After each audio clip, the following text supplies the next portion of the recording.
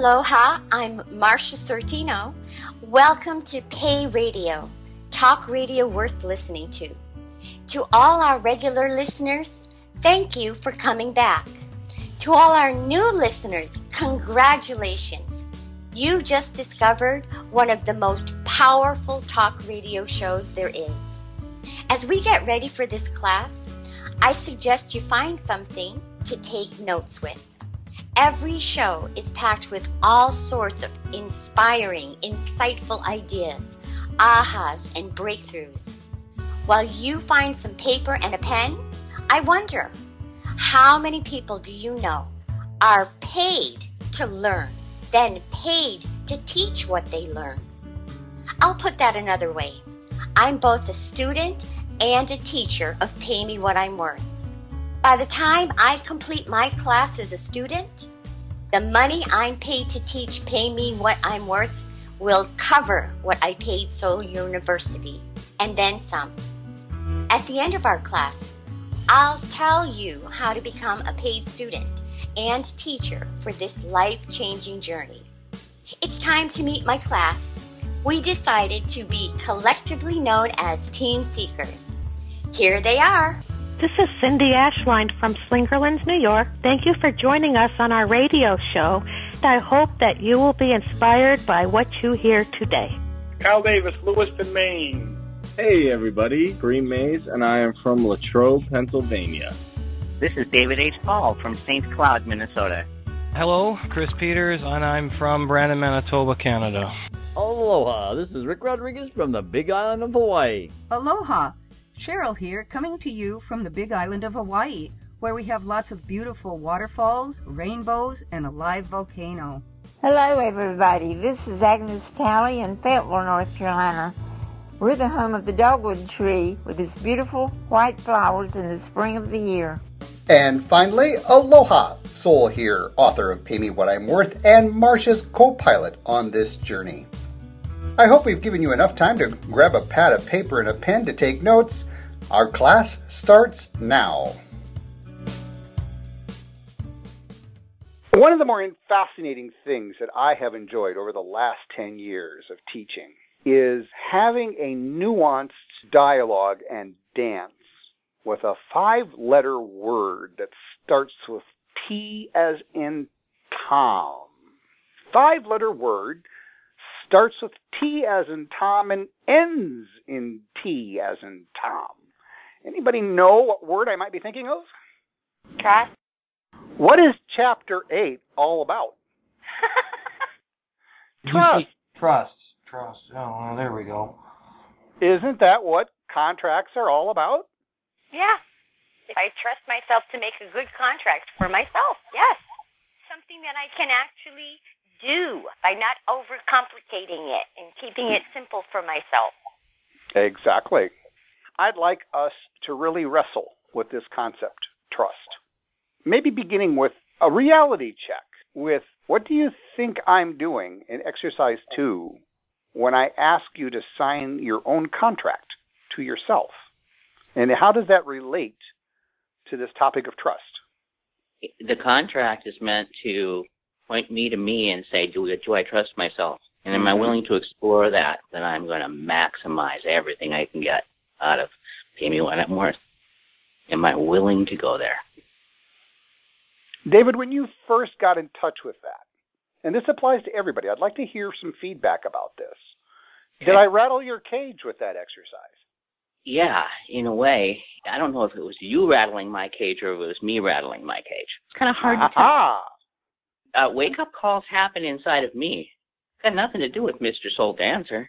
It has everything to do with Mr. David H. Paul. But those words, that presentation, I can no longer keep the vision outside myself. I've got to turn it back on me. Who's the most important person in my life? Me. The only person I can help is myself. So it's affirming and frightening, possibly in equal measures? Yes. Okay. Carl, we're talking about the trust that Carl Davis has with Carl Davis. I trust my inner self in almost everything. And so I don't trust myself in everything I do. I've let people into my life that I really thought I could trust, and I couldn't trust them. And the example is I got hurt by them. Hurt is not a good thing when you live alone and you don't know how to deal with that hurt. So the only way I can deal with it is I have to go meditate. I have to meditate it out of me. It gives me that time to slow down my thinking long enough, which is very hard to do. So that's the reason why I don't always trust in my judgment when it comes to people. I read what they're going to do. I'm taking them in a sincerity mode, and they're not sincere. See, now we shifted back outside again. I'd like you to keep the focus on you. It's awful hard for me to do that. Oh, God. Carl, take a break for a minute. I want to ask the rest of the team, ladies and gentlemen, I'd like to learn from you whether or not you find it valuable to keep the mirror focused strictly on yourself when it comes to this issue of trust. Did that question make any sense? It did make a lot of sense, so I find it absolutely critical. It's the most important thing that I can do. This course, this process, isn't about anybody else but me, for me. One of my habits is to shame and blame and guilt and do all that other good doubt and all that stuff, and that welcomes in looking outside myself for the answers when that's not the place to look. What I've been doing through this whole process is sharpening the focus on me, inside of me. Who am I? What am I all about? What do I really want? And how am I going to get it? Mm-hmm. So, David, you're saying that by keeping this focus on the concept of trust on an inner level, in many ways acting like a cleansing program. Is that an accurate statement? Absolutely, yeah. It's beginning to cleanse away the escape routes. It's beginning to cleanse away the excuses. It's cleansing away the expectations. And it's ripening into agreements, right? It's ripening into a newborn entity that's never been seen before, and the world's been waiting for it. Thank you, thank you. Who else has a reflection on this crazy, fixated notion that trust is a dish that is served from the inside out? I do. It absolutely is. Many years ago, before I even heard about self-development, I went through periods where I did not know if I trusted my own judgment because of what the book told me to do, was to sign this contract to myself to leave the doubt, the shame, the worry, and the guilt. Just leave it out of the picture. Having the growth that I've had, especially starting with Christina's class and continuing on, I feel that trust in myself. It's growing. It has grown. And it's grown exponentially because I look at it as the explorer turning on and really allowing me to feel through what I need to feel through. I don't know how to explain that, how you feel through something, right? The inner self guiding, helping me to feel through things and get through things and do the things I want to do. And it's because of personal development, definitely. So trust for you, Marcia, if I'm hearing you correctly, is providing you a sense of grace. Yes. That's another term we haven't really talked much about, grace. We'll get more into that grace concept in our next chapter when we talk about ethics and integrity. I learned, Pay Me What I'm Worth, brought home the point, this process that we're all going through, to trust my own intuition. Because a lot of times I found that in my life I knew intuitively what was good for me and what I wanted to do, what made me happy, what produced the results I wanted to get. But then that I was letting other external things influence my decisions, and I wasn't listening to my intuition. I used my intuition to get the results that I felt I deserved. Ladies and gentlemen, do you recall last week when I asked all of you if you've ever played a game of dominoes? Remember that? Yeah. And what happens when one domino falls? Yeah. Right? Chain reaction. Chain reaction. Yeah. Dominoes is an absolutely fascinating physical, tangible way to explore this notion that we're all connected. We've heard that in the metaphysical world before, yeah? That we're all interconnected in some ways. Yes, there is no separation. Separation is an illusion. So our contracts, when we start thinking of contracts are formed at the very core level to provide structure, right? Yeah, structure and stability. So contracts are formed to create structure because there is a sense of safety with structure. Yeah? Yes. That which I put my attention to is a contract that I'm creating with my divine self. Yes. Whatever I'm giving my attention to, whatever I'm focusing my energy on, it must mean I want it, right? Right. Yeah, that's right. So if I'm continually focusing on getting out of debt, then I must want to spend the rest of my life focused on getting out of debt. So I will be in debt for the rest of my life.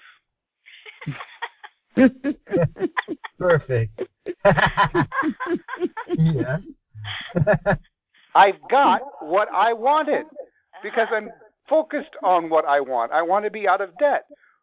Well, because I'm focused on being out of debt, clearly I want to be in debt so that I can focus on being out of debt. Game over. Follow? Follow. What am I doing with you all on this journey when it comes to contracts? Is it fair to say that I'm asking you to look at every bloody contract you've ever made with yourself? And how's that working for you? Yes. Yes. Yes. Accountability. Let's take a trip down memory lane. Chapter 1. Chapter 1, we looked at what? Our stuff. Our stuff. Physical stuff. Yep. Touch it, taste it, see it, smell it, poop and pee it, right? Yep. Yes. Concrete. Concrete. Chris, what contract do you have with your physical stuff? Well, I rent this house, yeah. So that's one contract. So you have one contract that covers the safety of all of your physical goods, right? Yes. What other contracts are in play because of your physical world? Do you enjoy water and electricity? Obviously, you do enjoy electricity or you wouldn't be on the call. Yeah, that's true. I'm assuming you have heat and or air conditioning. I have heat, yep, and I have an air conditioner. So you've got a contract with whatever it is that takes to do that, right? Hydro, yep. If something threatens your physical world, what will you do? Ladies and gentlemen, when it comes to physical contracts, like rent, like a mortgage, like bills, if there's something that threatens my ability to pay, quote, my bills, thus it threatens my ability to have the physical space that I think I need to feel safety in, and it can house my stuff, I now know where some of my points of worth decay are. How much am I going to juggle my contracts such that how much of my time, my life, am I going to give to my work so that my stuff is safe? Is this making any sense, or is this getting too esoteric? It's making sense to me. Makes sense to me. Making sense. Yep. Makes total sense. So when I am in a relationship with you, and I have to put you off again and again and again, I'm missing lunch dates or dinner dates or whatever it is that my contracts that I have with you I'm breaking or adjusting because I've got to work overtime. I've got to travel. I've got to do what it takes to keep the money coming in to keep the bills paid. Are the pieces of the puzzle about Chapter 8 beginning to come together yet? They are for me. I never really created a contract to myself. I've always been pressured to sign something or to go with the flow of something. When I actually started working with this chapter and looking back at when I first wrote my contract and when I looked at my physical stuff, how would I treat that? Do I have an attachment to that? Yes, what is that? And really looking at, I need to set boundaries. I need to set expectations, and I need to set a way that I want to be treated, because if I don't, people are not going to know either, or they'll take advantage of it, which I've had both. Kareem, in your mind, what is your definition of an expectation? A pre-agreement scenario. Oh! Wow. You're mixing a little slippery slope in this. Okay. All right. I'm not going to say anything. I feel like I'm going to get like the after thing, and Marsha's going to call me, hey, Kareem, expectations and agreements. I'm like, no. All right. This opened up a really good topic. Expectations. Ladies and gentlemen, what are your definitions of expectations? Let me role play with Chris. Mr. Chris Peters. Yeah. Let me set a scenario for you. Let me set the stage. Let's pretend you and I have known each other for a decade. Okay? And throughout that decade's time, Chris, you know me to be a person that, barring earthquakes, tsunamis, floods, fires, some natural disaster, if I tell you that I'm going to be at your house at noon, I'm at your house probably by 1:45 noon, if not noon. And that's the way it's been for a decade, right? Yeah. But I've never made that agreement with you. Maybe I say, let's get together for lunch, and then based on your history with me, you equate lunch = noon. You were expecting me at your house at noon, even though I told you I'm just going to show up for lunch. Right. Yep. Now the day comes that I've said that I'll meet you for lunch, and I completely blow you off. Now what? I'd be surprised. I might phone you and say, hey, man, what's up? Are you still coming over? But I wouldn't be all pissed off about it. Now let's turn up the heat a little bit. Okay. Let's turn up the heat. We still know each other for a decade. I live 2 doors down from you. You tell me, hey, you're taking a trip and you need a ride to the airport. And I say, great, what day? And you tell me. And I say, what time do you think you need to be at the airport? And you tell me. And then we shift the topic and we talk about something else. Because I've shown up at your house in the past to take you to the airport, it's almost like money in the bank, right? Follow? Got it. So the day comes that you need to get to the airport, and I no-show. Now what? I guess I'm calling a cab. Or I'm getting on a bus. No, I get where you're going with it. It's about trust. My reason for really getting into the difference between expectations and agreements is to highlight something that's really key when it comes to contracts. Contracts can breed. Contracts are designed to form agreements. That makes sense, right? Most contracts, you agree to do this, by this, correct? Yeah. Yes. However, if I've made a contract with you and I never revisit that contract, Marcia, let's say you and I are sharing a home space, and as we get settled in, we sit down and we talk about house chores and things like that, and we talk about what we like to do and what we don't like to do, and we come up with a list of things that, all right, I'll take over this, this, and this, and you'll take over that, that, and that. And it seems like we've agreed on those household chores. Follow so far? Yes. In essence, we've created a contract. Right. Right? Right. Then the months go on, and you begin to notice that some of those things that you thought I agreed to, I'm kind of slipping on it. Right? Right. What begins to happen in your mind? I suppose the first thing I would wonder is if something is happening on your end that is causing a problem where you're forgetting or you're just not doing what you agreed to do. I mean, there has got to be a reason for something happening like that. If we formed an agreement and everything was okay for a while and then something changes. Maybe it's a change, and I don't know about it. You have not communicated with me.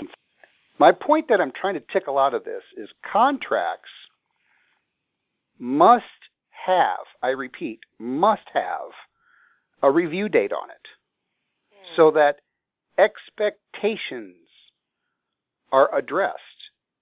If my agreement to take the trash out every week starts slipping, it's easier for Marcia to go, God, what a sloth. Why isn't he taking out the garbage? You agreed to take out the garbage.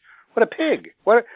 You have the expectation, Marcia, that because I told you I was going to be taking out the garbage, I should be taking out the garbage, right? Right. It's like it's engraved in stone now. So we'll take out the garbage. Now he's not. Damn it. What's the problem? Right? You're right. Right there is how an agreement gets tainted with an expectation because we haven't talked about our original agreements. Agreements are organic, ladies and gentlemen. And one of the things that I really want to make clear as you get into Chapter 8 is as you're forming your contracts, there's got to be the space in that contract to grow, right? Yeah, I mean... Yeah. So as I'm weaving this all together, in the scenario that I set up with Chris, I set up what would be a perceived pattern. Right, Chris?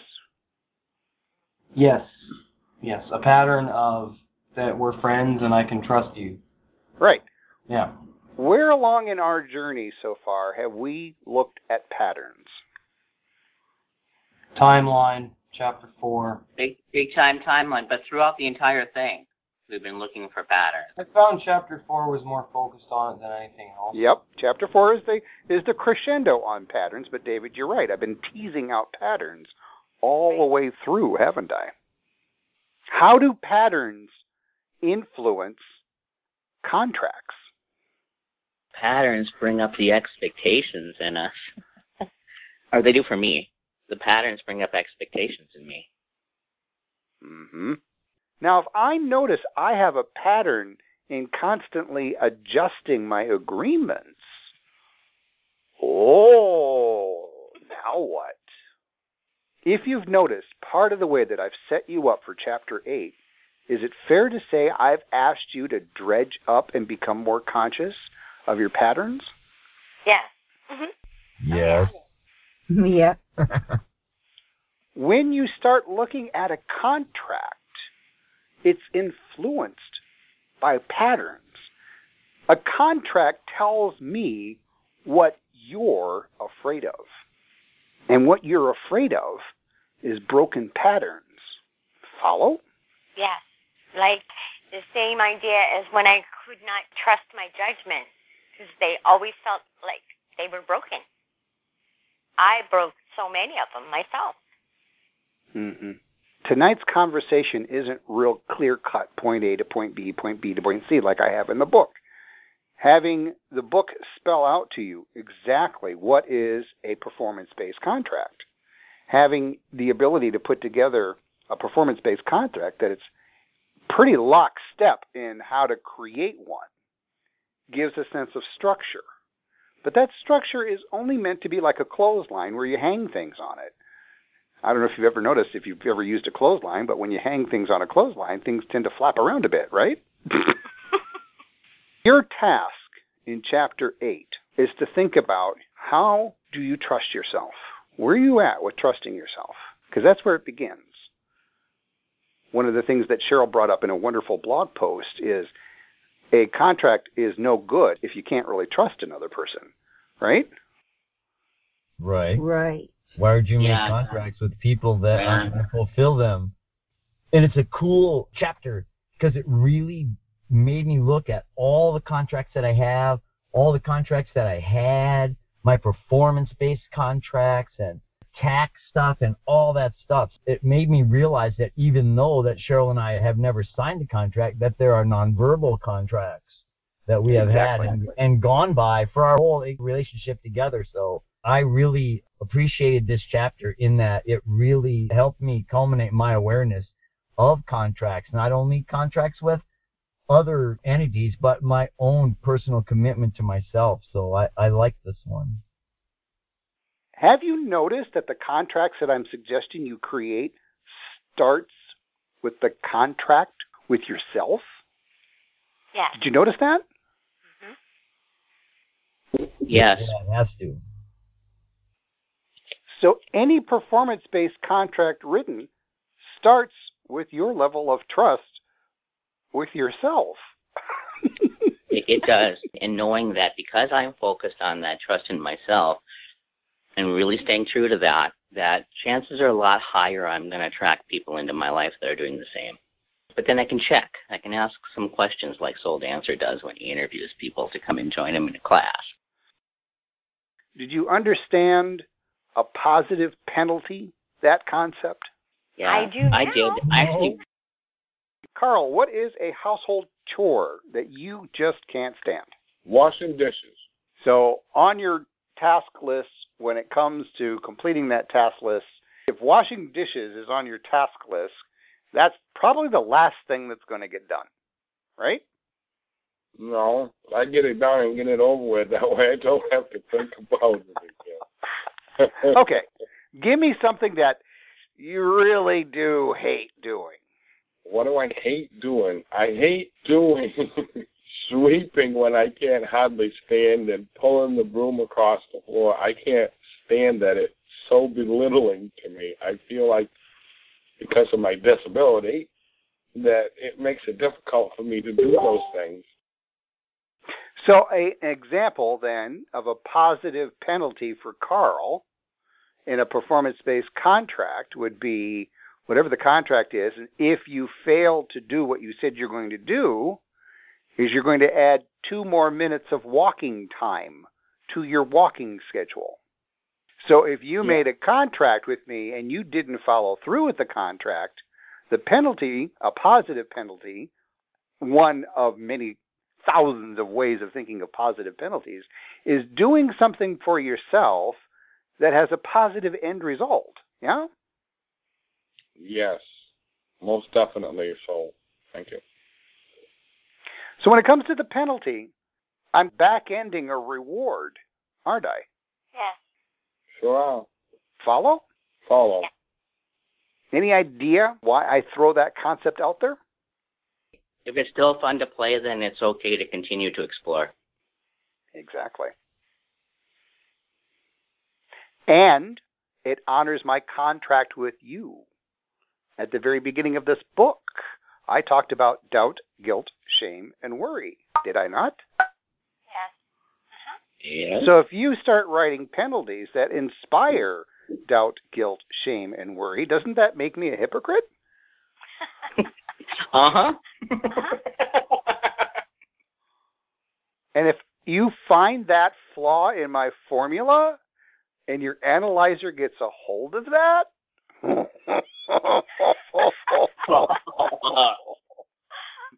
now what? Poor soul. Poor soul. Feel sorry for you. Think about this. In those moments where it's tempting to say, screw it, you're looking for an out, and your analyzer finds a flaw in the formula. Isn't that an easy way to take it out? No, there's a flaw in every formula. That's probably the juice of it. By asking you to form a contract with yourself, I've now made you the judge and jury. I've removed myself from that process, haven't I? You've empowered me to step into my own control, step into my own growth, step into my own responsibility. David Paul's doing it. He's really doing it now. You can see it. You can feel it. David, go for it, man. I just see that the light came on for him. Yeah. You know, just like he said this last week. And he got out of his way. Holy shit. I'm going to do that one time. I want to end our conversation on performance-based contracts with reminding ourselves of compassion, of grace, kindness, right? Right. When I say grace, I'm curious, when you hear the word grace, is there a particular definition that comes into mind for you? They sound like the same words, don't they? Well, they're not, though, because compassion and kindness are two different things, I think. I think compassion is having empathy or sympathy for someone's situation, and kindness is an expression of gratuity and giving. Okay. Give me an example of grace. Helping somebody who's helped you out and knowing that they'll be there for you. I would think that's gratitude. Okay. Unmerited favor. Okay. Mm-hmm. When someone is graceful with you, how do you know it? I feel it.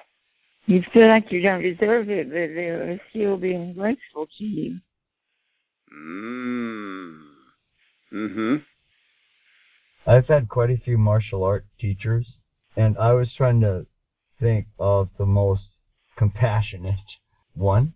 And so I went through all of them, and they made us do all crazy stuff. But the most compassionate martial arts teacher that I had was a guy that beat the crap out of me 2 days a week for 6 months. Once I was done and ready, I mean, I'm talking about getting the crap beat out of you now from a 3rd-degree black belt that went to Vietnam, okay? After 6 months of sparring with him 2 times a week, I was able to become my own person. And there became a day where I knocked him down. That day, I was able to take my test. You wouldn't think of him as being compassionate because I broke things and bruised things, and it wasn't a very good way of being compassionate to me, but I have never been afraid of anyone because of the training I got from this man. He was 6'4", 240 pounds, and I'm 5'6", 130. And he's about the most compassionate person that I can think of. So it's sort of weird. Good stuff. Mahalo, Rick. This concept of grace is one that I was completely clueless of in my initial stages. In my 20s and 30s, I was so clueless of the grace my teachers were giving me. And it had a rubber band effect to me. Because in my 40s, I began to see how their grace allowed me to be less than kind, less than compassionate, less than graceful. Even though I thought I was being kind, I thought I was being compassionate, I thought I was being graceful. And I wasn't. And they allowed me to be that, knowing and trusting one day the lesson will ripen. And because they were so graceful with me, it allowed me to learn that lesson in a much less painful way. Because there are lessons that I've woken up to that because a person was not graceful, they were not kind, they were actually mean in my book. The fact now that I'm waking up to that lesson has caused me even more pain. So as we come into play with this particular chapter, I'm laying the foundation, the groundwork, for you to take a look at this whole concept that we're building into, and that is going to be looked at in depth in Chapter 10, Gratitude. But I'm going to backtrack a little bit. One of the things that I wrote in our lesson plan is a contest, and that contest is a 2-word performance-based contract. If you consider a hyphenated word, one word, it would be considered a 1-word performance-based contract. And I told Marcia what that hyphenated word is. Ever since I told you that hyphenated word, Marcia, have you pondered that much? Oh, absolutely.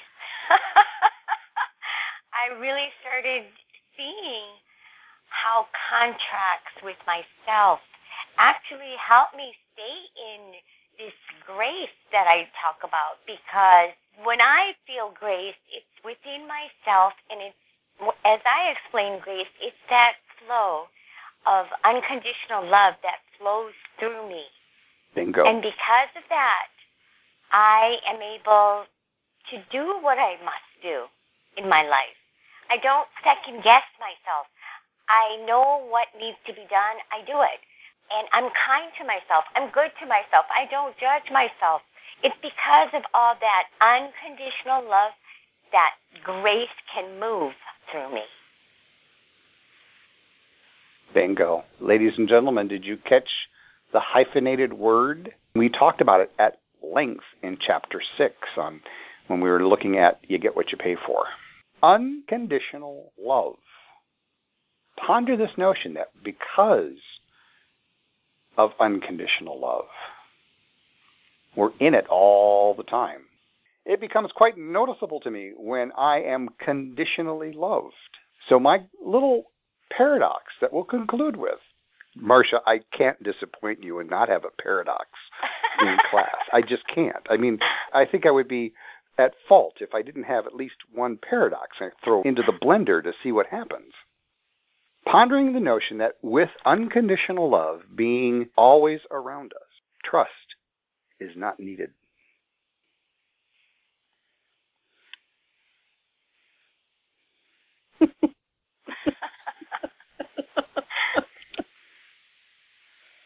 Thanks all. That's what I thought. Did that just put everybody's mind into a knot? Did I just... Because if you have unconditional love. We're unconditionally loved. Unconditional love is the essence, the underlying supporting framework. Any contract that I'm going to get involved with that I sense is beneficial for myself and the person involved in the contract. Unconditional love is palpable in that. If it's not, I'll have nothing to do with it. When you talk about unconditional love, it brings me to two different places. One is from a dog or a cat or a pet, which they don't expect anything from you except your love. And the other is my Lord and Savior. He gave up so much sacrificially for mankind that he didn't have to do. And that's unconditional love to me. He didn't have to do it. Doing something you don't necessarily have to do, but you do it because you love somebody that much. I have found that all the way through my life, that the more I give out the love, the more I get back. The more I give out the negatives, the more I get back. So I've learned so much from all of you. All of you have taught me so much, and I would not have traded this for the whole world because of the personal development that I get to listen to of all the people and their great knowledge. And I just want to thank everybody that has been a part of this, because it's really been mind-changing for me. I've grown with you, Carl, and I've talked to you a lot outside of class. I always knew you had it in yourself. Like I remember when you were going for that medical test, and I said, hey, it's all going to work out. And you were a little bit nervous, and I was telling you it's all going to work out. And you came back, you're like, yeah, I'm fine. Or you were worried about this or that thing, and you came out on top and said, I was okay. And I know you have that awareness. I know it exists. I've seen it, and I know you could be a great leader. You just have to find it within yourself to do it, instead of worrying about barely if someone doesn't pay attention to the content I'm sharing online. Know that it's still good content, and I'm still Carl Davis. And even if somebody doesn't see the leader in me, I'm going to see it myself. And then in turn, I'll bet other people you can awaken that awareness, and other people will start to see the leader. Hey, you brought tears to my eyes, man. I love you. Thank you. No, that's a good thing, because that means you touched me on the inside. And that's the best contract of all. My aha contracts, I used to look at them as a dead thing, like something that doesn't exist, something that it was abstract, but it doesn't live. Seeing is how the world changes in different agreements I'm trying to make or I can't make or whatever happens. I know that contracts are actually, in the way I'm looking at the world, a living, breathing thing, like the grass I'm walking on, or contracts are a living, breathing entity. And what gives them life is me, by signing them to myself. Now I just have to get the car dealers and my employers to jump on the same thing, and I think the world will be a lot clearer place. That's my aha. Thank you. I think anybody can be more kind and compassionate if they want to be, or if they have the desire to be. And it doesn't have to be for any reason at all. One major thing that I got out of this reminds me of a song, slow down, move too fast, got to make the morning last. Well, I need to slow down, and that's the one thing that I pulled out of this. I need to slow my mind chatter down to a crawl because it just takes over, and I get nothing out of it. And that's not where I want to go. So, Carl, that was my aha. If that's the task you want to accomplish, you can take the steps to make a contract for yourself and see how that works for you. My aha moment, it was the moment that I understood that a contract, especially a contract that I'm making with myself, is a contract that is going to be good, loving, kind. It's going to have all those qualities that we talk about with unconditional love. It's going to be a contract that is going to be good for me and good for someone else, because I don't want to give somebody something bad. If I have an apple that just came from the tree and an apple that is kind of dried and rotten, I'm going to give the good apple to myself, and I'm going to give the good apple to someone else. The ripple effect here of how a contract can be something that is good for me and good for all of us, actually. Time to close this class. What did you get out of this show? We truly want to know. Simply post in the comment box at the bottom of this page. After hearing so many people experience so many ahas, I wonder, are you ready to take this class yourself? We start new classes each time we have 12 or more people ready to go. You're listening to Marcia Sortino, Team Seekers Team Captain. Get in touch to learn how to become one of Pay Me What I'm Worth's paid instructors today. And remember, before you go, think about who else would enjoy our classes. Post this show on your social networking sites to help more people enjoy some weekly wit and wisdom. Aloha. With Lucky Land Slots, you can get lucky just about anywhere. Dearly beloved, we are gathered here today to... Has anyone seen the bride and groom? Sorry, we're here. We were getting lucky in the limo and we lost track of time. No, Lucky Land Casino, with cash prizes that add up quicker than a guest registry. In that case, I pronounce you lucky. Play for free at LuckyLandSlots.com. Daily bonuses are waiting. No purchase necessary. Void where prohibited by law. 18+. Terms and conditions apply. See website for details.